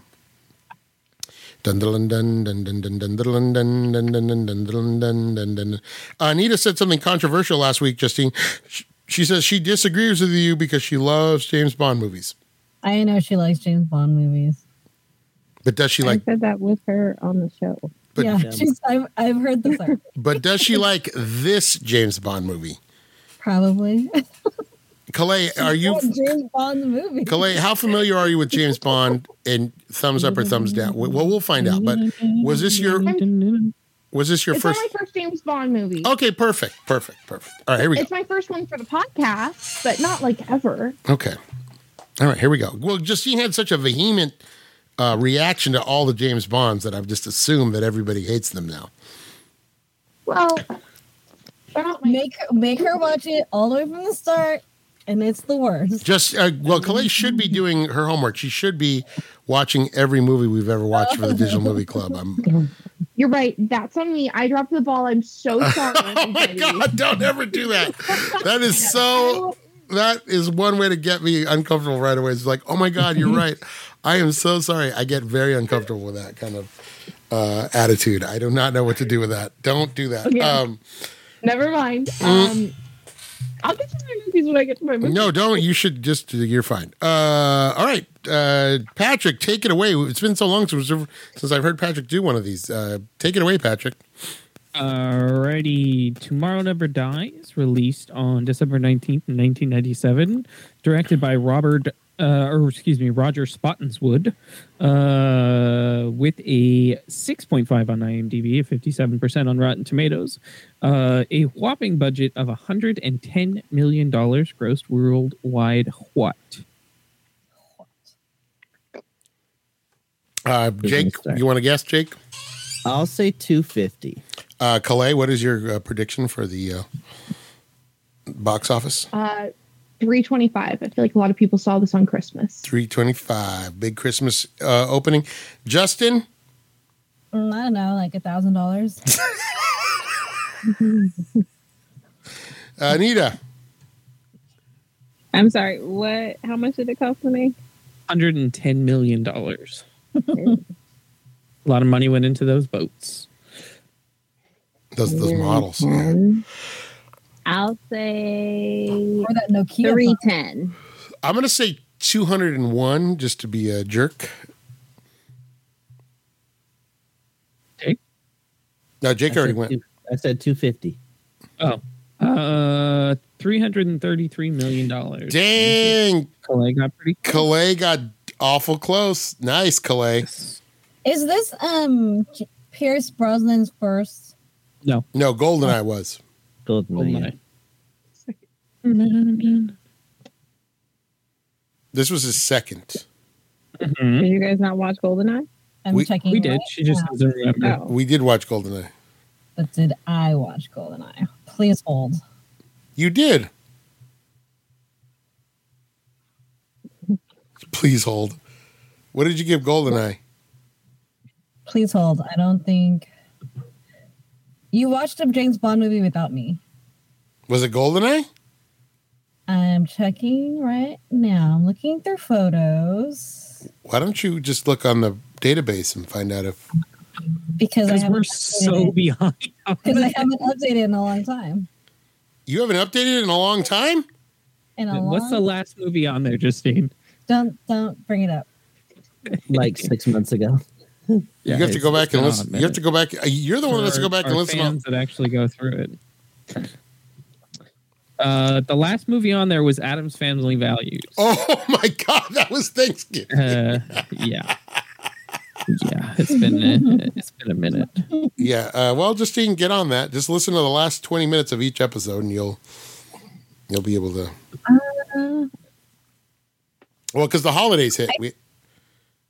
I feel about 80% sure that I didn't watch this movie. Was this one You before? don't remember fighting on a giant No, telescope? GoldenEye. GoldenEye had Sean Bean in it, so you would remember Sean Bean. Remember, he died in the first 5 minutes, and you're like, he's the bad guy. It had Is it snowmobiles? it had Famke Janssen in it. Yeah, he jumps off the cliff and then. Okay. I did watch that. Yeah, you watched it. Okay, just kidding. All right. So Tomorrow Never Dies. This is Pierce Brosnan's second one. This is my favorite Pierce Brosnan movies. I'm not, like I said, I'm not the biggest fan of this era. I'm not the biggest. You don't like the Halle Berry one? What's wrong with you? I'm not the biggest fan of this one as. I'm not the biggest fan of him as Bond. Although watching this again, I always thought it was kind of silly until I realized, oh, hey, that's Roger Murdoch. And instead of starting a war between China and Britain, he basically got the worst president in the world elected. The worst president we ever had, he got him elected using the same kind of strategy he used here. So pretty prescient when you look at it now. Back then it seemed a little far-fetched and ridiculous. However, the newspapers have been used to Star Wars before. Remember the Maine. All I realized in all of James Bond, it just hit me this movie. He was obsessed with shit with satellites. Oh yeah, everything is a satellite. Everything is always a satellite. Has some sort of satellite. Yeah, there's always a satellite in it. There's a satellite that can do this. A satellite can do that. Shooting lasers. Yeah. Controlling the sun. Right. That's his way to just explain everything. Yeah, satellites. Yeah. Every freaking one. Although John brought up a good point. I talked to John last night. I forgot to get his score for the movie. I don't think he had seen it in a while, but he did say he always likes the ones less where James Bond is going up against some kind of CEO instead of like a real supervillain, just like the head of a company. That's the same thing as in Moonraker. It's like, oh, you're an one evil. hits too close to home, right? Yeah, we're watching Fox News on the TV. Right, you're an evil CEO. So, That's too close to home. the one image I have of this movie is always Michelle Yeoh walking down the wall in the cool leather outfit and just waving at him. That's the one when I think of this movie. That's the one image that pops into my head. But let's talk about it. You're the newest to the James Bond, at least on the show, Calais. You were the newest to the James Bond milieu. So tell us your thoughts on Tomorrow Never Dies. What had you seen this one before? I had not, and I want justice for Paris. Right. She gets killed off so fast. Right. And she's just, I feel for this woman. I feel for her. Right. That scene where her husband like pulls her in and kisses her made me so uncomfortable, because then you see her showing up and it's just this clear power manipulation.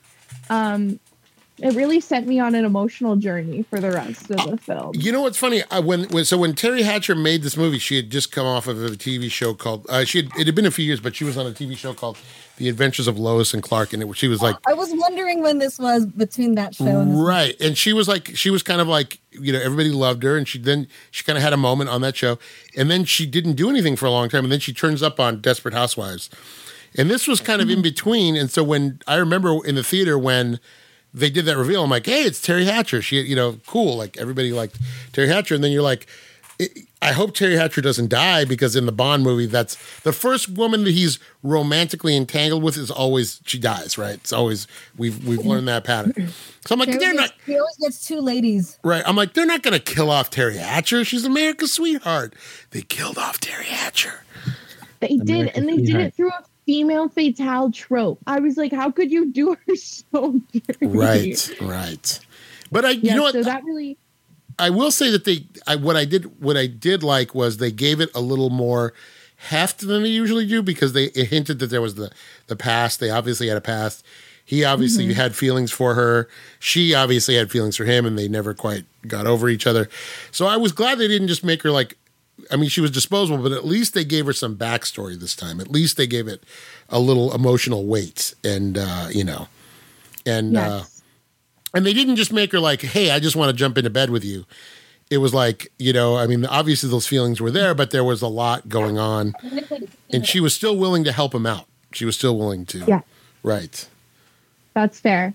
Also, the guy who had killed her, when he's in the room and he said the thing about the classic celebrity overdose. Right. That line really stuck out to me. Sent like a shiver down my spine. But I mean, the movie was really good. There was one part comparatively to like what I thought it was going to be. Right. Because I was ready for it to just be like women being used. There was a little bit of that in the beginning, but. It was. But I mean, for what it could have been. But there was the one car chase scene where he has all his gizmos and gadgets, and it was like, say gizmos and gadgets, car chase scene 3 times fast. when he's remote controlling the car. Mm-hmm. Yeah. The one thing I love, the one thing that came through in this one, and it's probably my favorite Pierce Brosnan moment, is when he launches the car and he kind of does the thing where he just does this, like he's just like, he holds his hands up like he's just waiting for it to hit, and he's just so proud of himself. I always thought that was a very nice little moment where you get to see Bond have a moment be just kind of proud of himself as the car's flying in the air. In my mind, this is not a James Bond movie. Like, this is Michelle Yeoh's movie. She was fantastic. She was like his equal. I think that's the only thing that makes Paris Craver's death more digestible for me.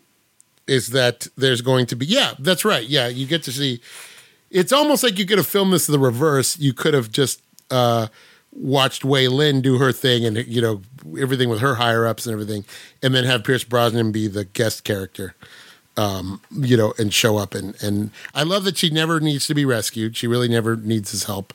They're in the same fix together when they need to get out of the building. They're handcuffed to one another. I thought those were some great moments that they kind of threw in there to kind of make her. And this, you didn't watch Super Cop with us, but that's very much her role in Jackie Chan's Super Cop, which I would recommend you going to watch, Calais, because as much as the women are props in his other movies, it's like she forced him to be like, no, we're going to do this, and I'm going to be the equal. And then not only am I going to be the equal, I'm going to do stunts that make you have to one-up me, so I'm going to do this stunt, and then I'm going to jump a bike onto a moving train. So now you have to dangle from a helicopter because I've done this stunt already, and now you have to like up the ante. So it's very much the same role. So even early on, this is after her Hong Kong action career has already kind of been established, but she kind of does that for a lot of guys where it's like we're bringing this girl in now. It's like an equal, which I like for her. I like that she's, she forces the men to be like, to respect her as an equal. That big fight scene after they escape the helicopters when she's in the building and she has to kick all those dudes' asses. That was Jackie Chan's stunt crew. They brought them on to help out. Yeah, I saw an interview with her where she said, she's worked with them before, and so I saw this thing in Vanity Fair. So they built the mock-up and they sent it to Hong Kong and they let the stunt team work on it. And they told, the producers were like, bring in a stunt team from Japan. So she's like, well, I'm going to use, this Jackie Chan's or whatever, stunt team. So they get there, they show up in wherever they're filming, and the producers are like, hey, where's your stunt team? And she's like, oh. So she goes to get them, and they're all hanging around in like the trailer. She's like, what are you guys doing? We're supposed to be doing stunt. And they're like, oh, we already did the mock-up. We have like 5 different ways we could shoot it. We just need to talk to your director and find out how he wants it done. So those guys had like 5 different options already. And then they were just able to plug. She's so good. She was able to just plug herself in, and they were able to just shoot it like, very quickly because they're used to that kind of shooting in Hong Kong. It's crazy. And it's a great scene because you do get to see her whip some. She's badass. Yeah. She's very graceful too. She's always very graceful.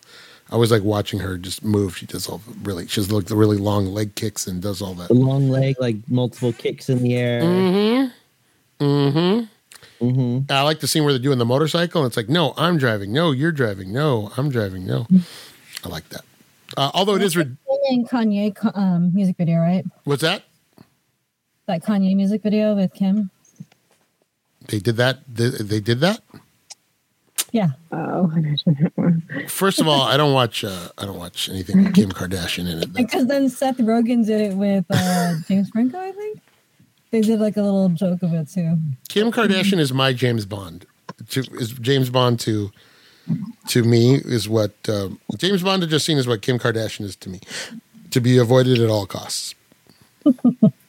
So, I don't know if you guys know this, but one of the Kardashians has been seen with Bad Bunny. So all the Bad Bunny fans are afraid that the Kardashian curse is going to hit Bad Bunny. So, I mean, to be fair, Kanye was a little crazy beforehand. Just a little. Just a little. So, Colette, you were okay with it though? You didn't? You enjoyed it as a whole? Michelle Yeoh was obviously your favorite. Yes, she was my favorite by far. I was watching for Michelle Yeoh. And I mean, it's not my favorite movie ever or anything, but I was entertained, and that's all you can really ask of a film. Right. What did you think of the villain? Did you think the plot was ridiculous? Did you... The plot was not ridiculous at all. I think the plot was ahead of its time. Right. And I think that this is a movie that if people revisited it now, though, I do think a lot of people would still feel this is so unrealistic. Right. Because you have like a fake ship, you have like a stealth ship floating around and all kinds of, you know what? Let me ask you guys this: is this a European thing? Because I've seen it in a lot of movies. You wear a suit and then you wear a collarless striped shirt underneath, and it's always the horizontal stripes, like you're some kind of sailor. Is that a thing? I always see that in. Is that a Euro thing? The guy's wearing it when he's on the roof, and he's like the blonde dude. And he's wearing a suit with a no one knows what I'm talking about. All right. But I do think all the spy gadgets and technology does separate from that disbelief of the media's involvement, because then it creates a list of resources they would need for that to be reality. Right. But we've already seen that here. We've basically seen the plot unfold here. Right. We've seen somebody get elected president because of one media outlet just kind of pushing their own narrative. So in that way, this movie would work as a hyperbole, I think, to people's thresholds for believing it. Oh, there you go.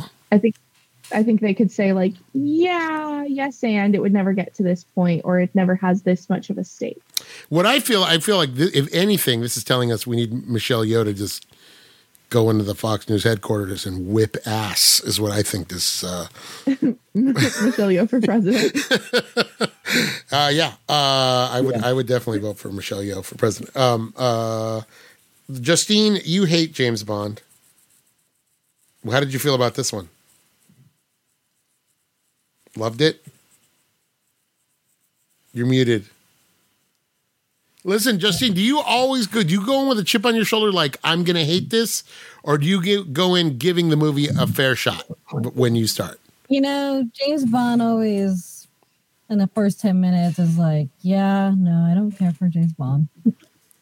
It just seems like such a guy film. Again, like in the beginning, like him blowing shit up, I'm like, ugh. I just was bored. And I mean, they wasted lots of money for me to just sit there and go, okay, that's great. I did like seeing Michelle Yeoh. I thought she was nice to. It was nice to see a woman like that, right?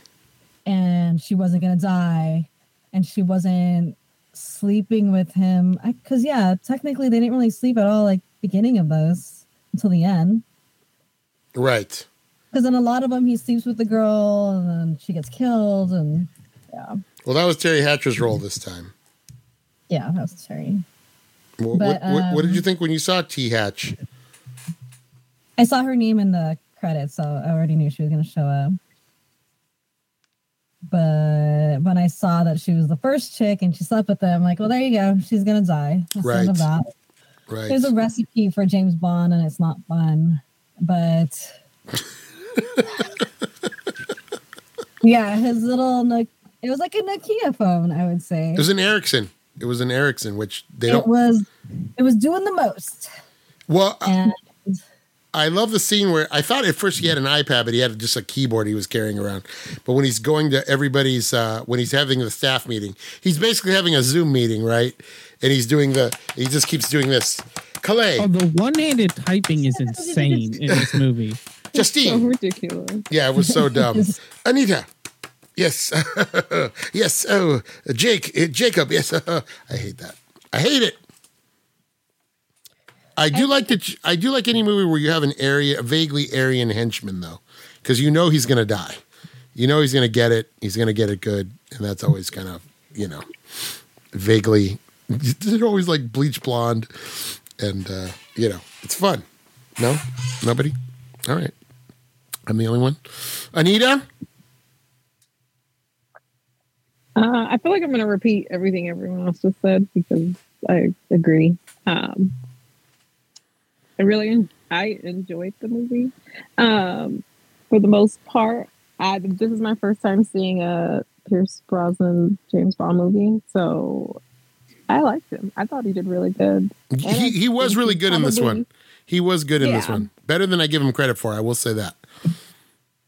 He wasn't like incredibly like suave like most James Bond characters are, but he was still really good. I thought he fit the role really well. Michelle Yeoh stole the movie. Like once she came into the picture, she was the thing I was looking forward to seeing the most.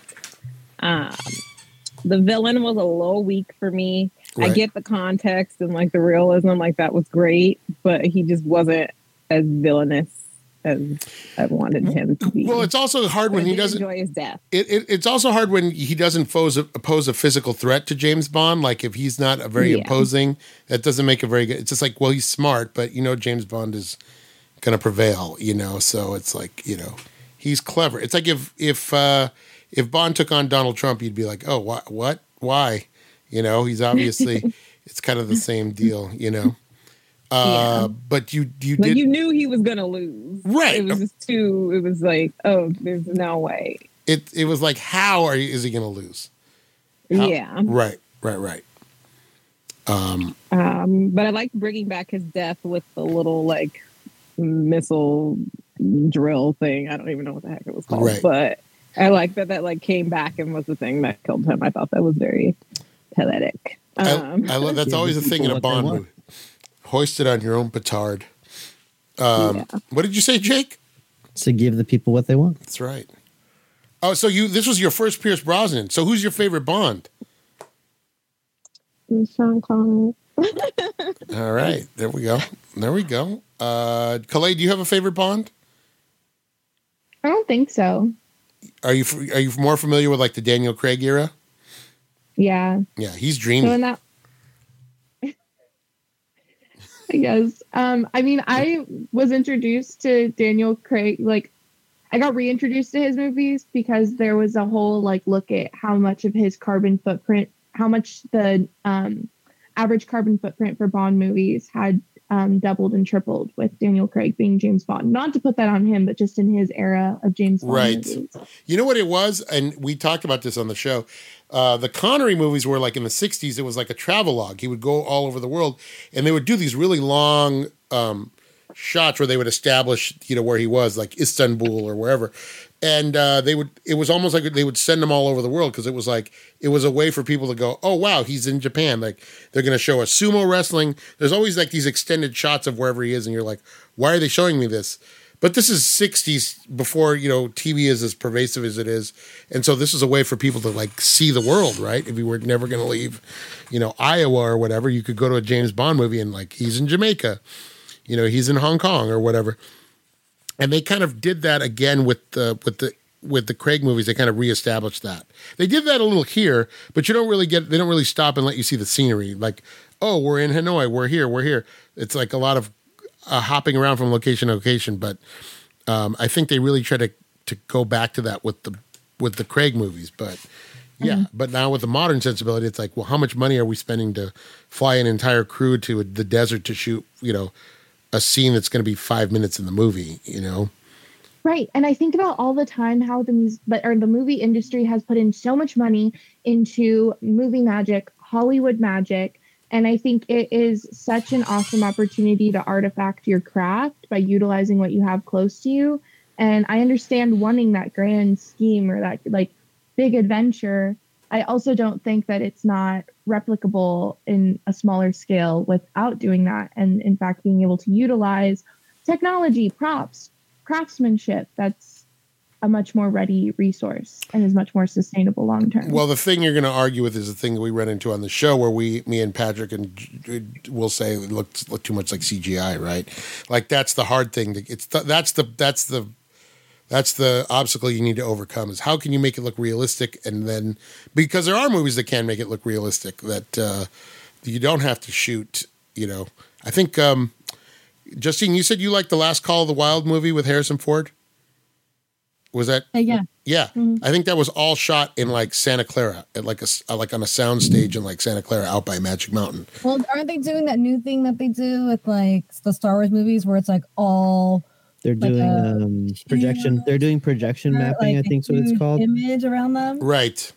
So cool. I think those are cool. But right. I mean, they don't get to go to an actual set, but it looks cool. Right. I think the biggest thing that like you've seen in a lot of Star Wars and a lot more recently is the blending of practical effects and CGI is what makes it really work and believable. Right. As a way to kind of do both. The only problem with the only problem you run into is a little bit like we talked about this in Obi-Wan Kenobi. It's like if you don't shoot it right, it can look really cheap. But if you do it really well, it looks great. It looks amazing. But yeah, I think just for not even, I mean, I don't even think, unfortunately, I don't think Hollywood's looking at the carbon footprint. They're just looking at ways to save money so they can make more, they want more profit, right? But if that ends up being a benefit and they don't end up, jet setting off to like, Antarctica every time they want to film something, it's better for everybody, right?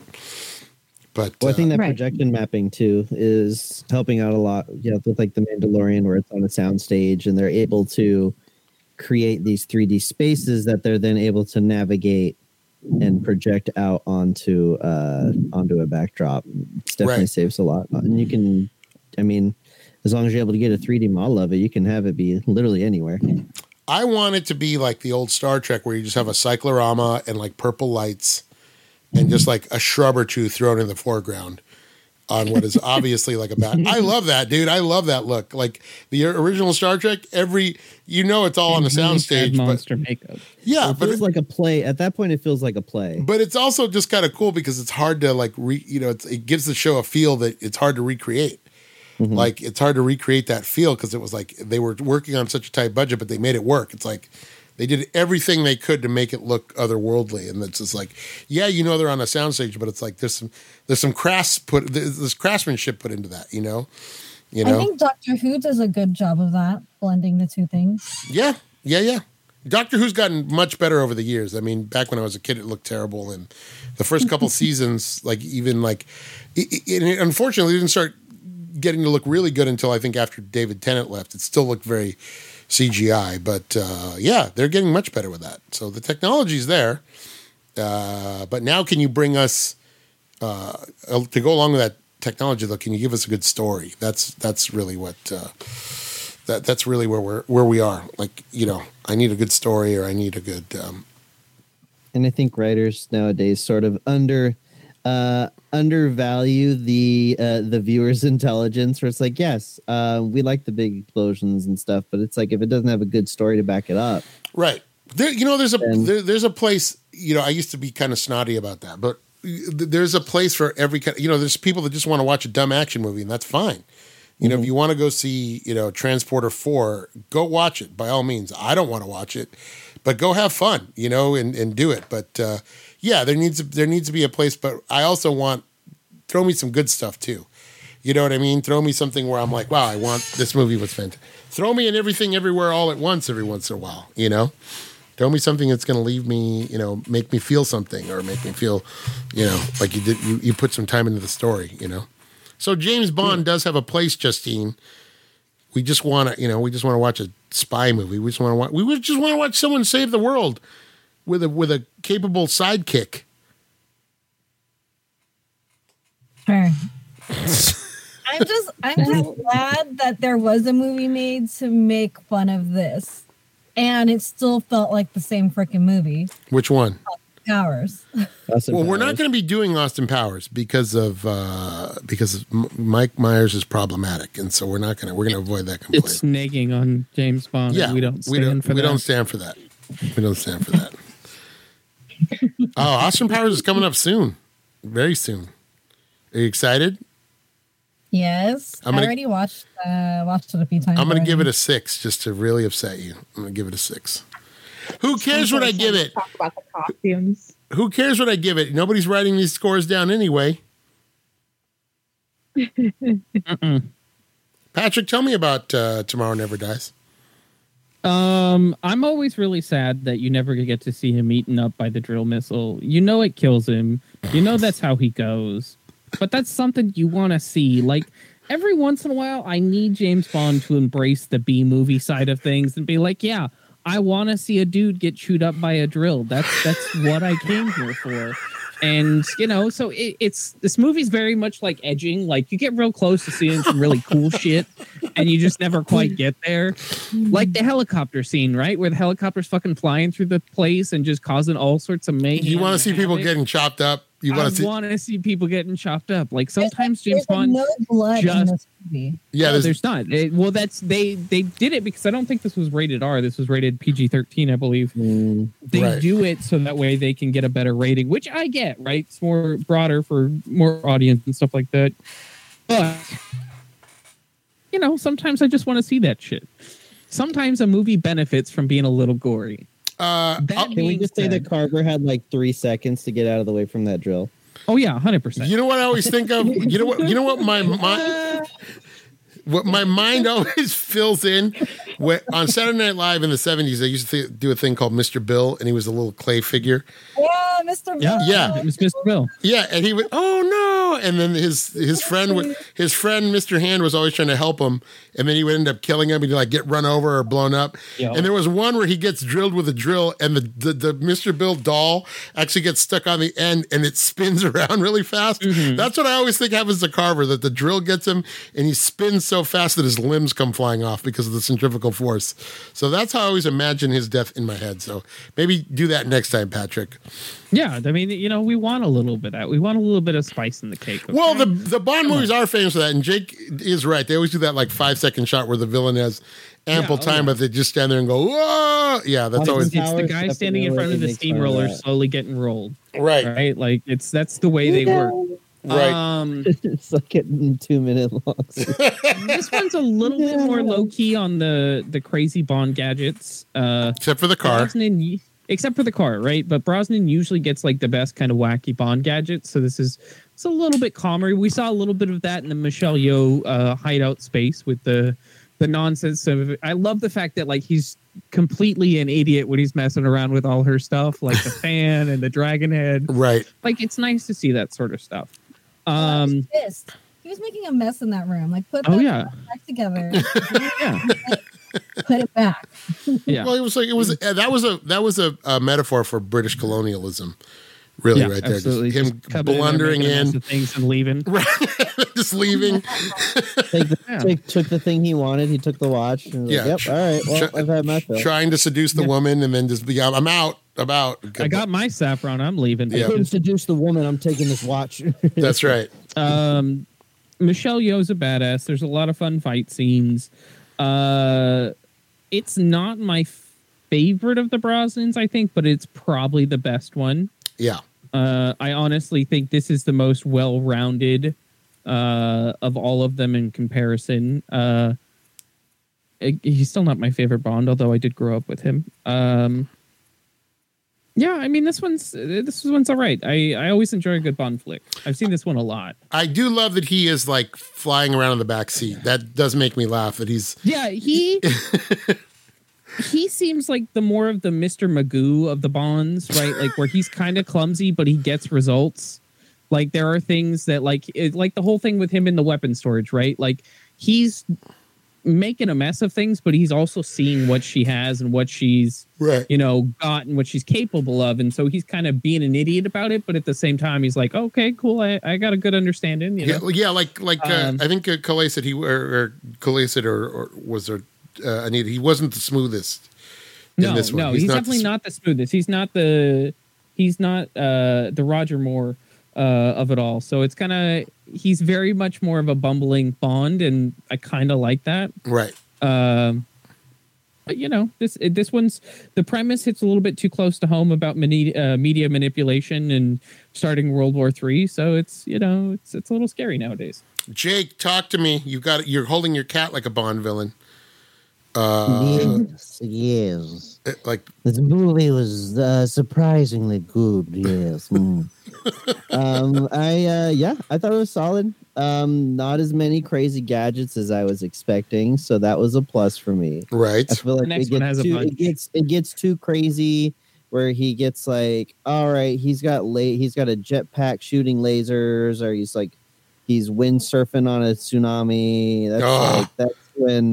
That's when we get a little. That's when it gets a little too much for me. But thought it was solid. I thought Carver was a very realistic villain. Not necessarily like the most exciting villain to watch, but definitely the most realistic villain that we've had thus far. Hey, I'm terrified of someone who can one-hand type like that, okay? I'm that fast. Imagine what he can do with both hands. Talk about a psychopath, okay? Like that's straight up crazy person. Danny didn't even backspace. He just he just like said fuck it. I'm just like, I'm good. I agree. The way they had him have his mannerisms, they styled him like a very stereotypical villain. Like he may not have been doing the stereotypical supervillain things, but he had a little bit of fright to him. You still knew Bond. Dude, he killed his wife. So let's talk about that. He killed his wife. So we're not dealing with someone who is, totally harmless. Although he does seem like you could physically not imposing, but he's obviously a manipulator. Powerful in other ways. Yes, he manipulated and murdered his wife. That's true. That is true. Yeah, Michelle Yeoh, fantastic as always. I'm telling you that walking down that, she's got that cool ass leather jumpsuit number, and she's walking down the thing with the wire. She just does the freaking Spider-Man, and then like later, And she gets him caught too, because she gets caught drilling into the code. She leaves him to like deal with it. She's like, later. I do love that. You got this. Bye. Yeah. Yep. She used him as a decoy to get out. I love that. Yeah, I think she's one of the better like Bond girls that we've seen. Right. I do like their relationship. I do like the give and take there. I do like it. And I like that he does respect her. So that you get the idea that he respects her and stuff. Which means if she's in the next movie, she's going to die. So yeah. They should have just done her. I think there was talk of them spinning her off into like her own series, which never happened. I think they did talk about that. Would have been great. I would have loved that. I would have loved that. Seeing Michelle Yeoh, but with a Hollywood budget. Just doing like, giant, but then she can't do her own stunts. So it is kind of not as fun. Yeah. All right, let's rank it. Tomorrow Never Dies. Unless anyone has any observations that we didn't touch on, anything. Everybody's good. All right. Okay. Jake, what do you rate it? I'm going to give this a 7. Patrick? 6.5. Anita? I give it a 7. Wait, hold on. I'm sorry. Let me. Are you going to write it down? Yeah. TND. So we have Jake had a 7. Patrick had 6.5. And I'm sorry, Anita? 7. Justine? 4.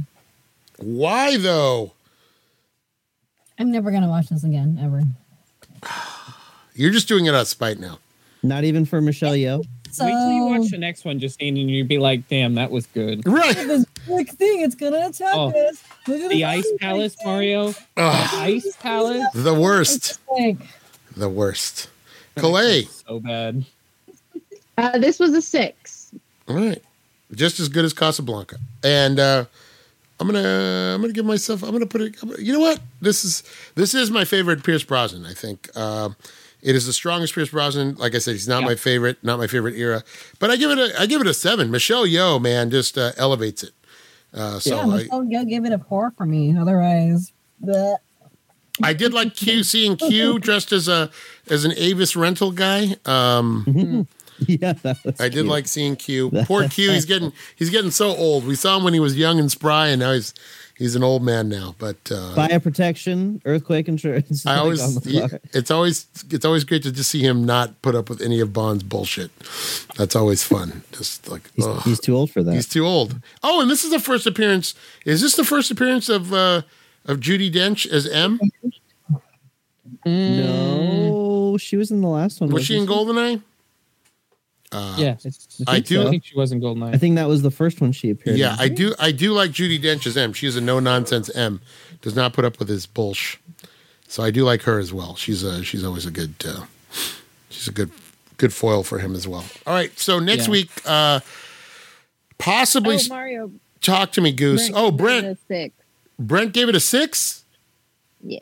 I'm surprised he doesn't like this one more. I think it's because of the villain. It actually went down for him. He said he gave it a 7, but in rewatching it, he gives it a 6. Wow.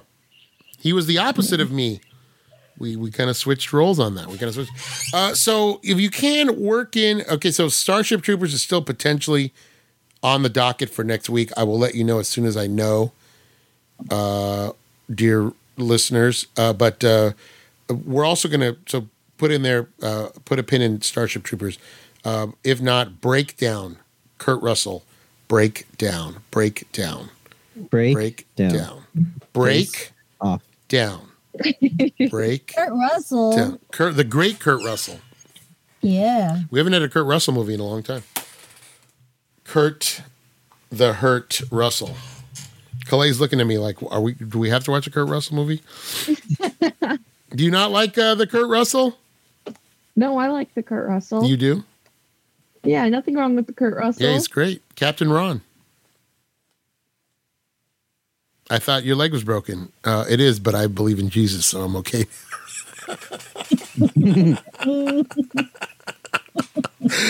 That line always makes me laugh. All right. Guys, what a great show. Fun times today. You guys really brought the energy. You brought the noise. You brought the thunder. I'll never eat tuna the same ever again. Why? Because Oh. I'll always die laughing. Oh, because we're poor. Because we're poor. I don't always think- We're eating out of cans like peasants. Like, I'll never eat tuna the same. It's a ruin. Think about Patrick's liberal white guilt was not enough to stop him from calling out the two minorities on the show eating tuna out of cans. Maybe that's all we can afford, Patrick. You ever think about that? Like, I'm not doing this. Patrick's silent. I'll defend you, Anita. Don't worry. I will defend Thank you. the two brown people on the show. Actually, there's three if you count half of half of Jake. Yeah, but that also adds a white person, so it's really like can we ever really? balances out. Yeah. Plus Justine. Justin. Mm-hmm. What a great show, you guys. Show. Yeah, next week, I was going to tell you guys, I forgot. It wasn't important. Are we gonna watch Mrs. Doubtfire? No. I hate Pierce Brosnan. Why don't you like Robin Williams? Because when he's not doing, because he could be very schmaltzy. You don't like a little schmaltz? No, from time I to like a time? little, not a lot. He could be very, very, very. It's like a super dose when you like get like those B12 super shots. You know, you get. I your little love schmaltz. him when he's just being the whole thing you know what, I'll tell you why I never liked Mrs. Doubtfire, because in the preview he says it was a drive-by fruiting, and that got such a big audience laugh from the audience. I hated that line. I hated everybody in the movie at that time. I hated all of humanity for laughing at that line. And I hate that everybody, I don't know. I just thought that was it because you didn't think of it first? It was just a dumb line. A run by fruiting. That doesn't even make sense. It doesn't even. Drive doesn't, by fruiting. That doesn't. It's not great, but he probably delivered it really well. It's- so that yeah, what it's made not a it great- funny. He always has the best delivery. Yeah, Says anything and It's good. everyone's laughing. yeah. Listen, Aladdin, love him. Love him. America's sweetheart. Come on. Love him. Goodwill Hunting, love him. Because that was the kind of rein him in. Pull it in. 1 hour. You liked 1 hour photo? Oh, there you go. A little photo mat. He could do some. He could do some really great. World According to Garp, I love him. hated that movie. He It could- was such a feel bad film. I couldn't. Right. But he could really do. He had some acting chops, but a lot of times they would just have him do these like here he is in Patch Adams, here he is in this, here he is in that, and it's like, oh really? We got to see this Robin Williams now. It's like, don't always, I don't know. That was always like, people are going to be mad that I'm slamming Robin Williams, but I'm not. I just don't like that. Do you like him in, what was it called? Bicentennial Man? No. Oh. What Dreams May Come, all that stuff is just. You didn't like him in Good Morning Vietnam? He was okay in Good Morning Vietnam. It was funny. I like Good Morning Vietnam. But Hook. Whew. Oh, Look, God. Oh, so good. Awful. Terrible. Daddy. Terrible. All right, guys. So now that I'm done pooping on Robin Williams' legacy, you guys made me poop on one of America's most beloved stars at the end of the. Yeah. Now that Hey, everyone. Mario, how's your successful lifelong movie career going? Hey, listen. It's like this podcast. Some of the episodes are good and some aren't so good. It happens to everybody. Listen, you punch up. You don't punch down, Jake. You always punch up. So it's okay for us to take down somebody like Robin Williams. I But just start punch. I don't discriminate. I just start punching. yeah, don't. No, you always punch up. Don't be. He's just flailing in the air. No one's safe. Anyone can get it. Anyone can get it. See, that's I why. just start punching. That's why conservative comedians are not funny. They always punch down. You punch up. Punch up. All right. Yeah, I wish I had a career like Mork. Well, you are older than me, so I guess I am kind of punching up in a way. You're punching. Yeah, maybe. You know, You're definitely out of your weight class intellectually. That's for sure. But I don't begrudge you that. You got to learn. You're like a puppy. You got to learn. You go after the big pup, and then you go after the big dog, and he's got to slap you around, and then it happens. And then you You slink off and you wait and you lick your wounds and you come back. I get it. And then I do it all over again. Yeah. You without ever seeming to learn. That's just like a pup, just like a little baby puppy. Yeah. Notice how quiet Patrick is right now. Patrick learned. See, Patrick knows. Kalei shaking her head like, "Oh my god, Kalei, just wait. You haven't been on the show long enough. You will get the business eventually. Eventually, I will turn on you as well, and it's gonna, you'll be able. I would not want to go toe to toe with you intellectually, though. So I'm probably just going to make fun of your something like your cat with a hat in the background or something. You know what I mean? I'll take the easy way out.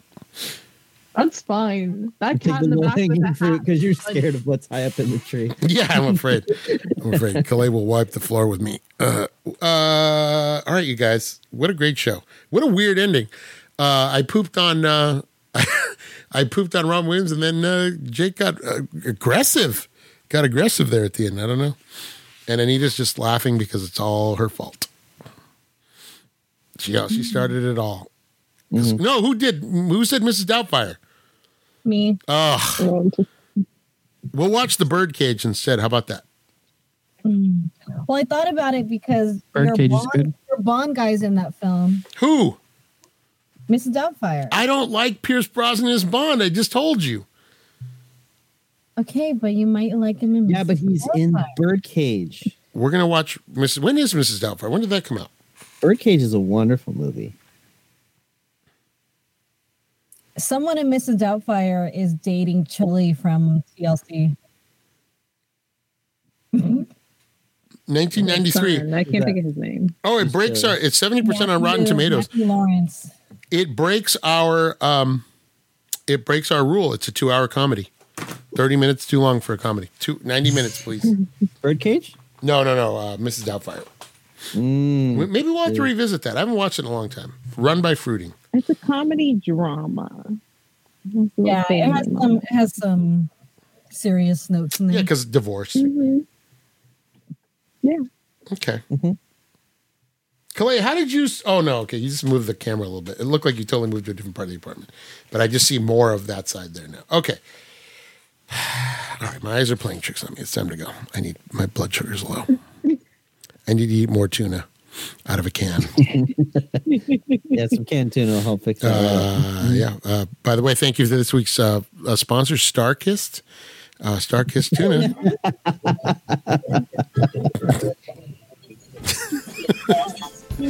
For Kalei, for Justine, for Anita, for Patrick, for Jake, we say this transmission ends now.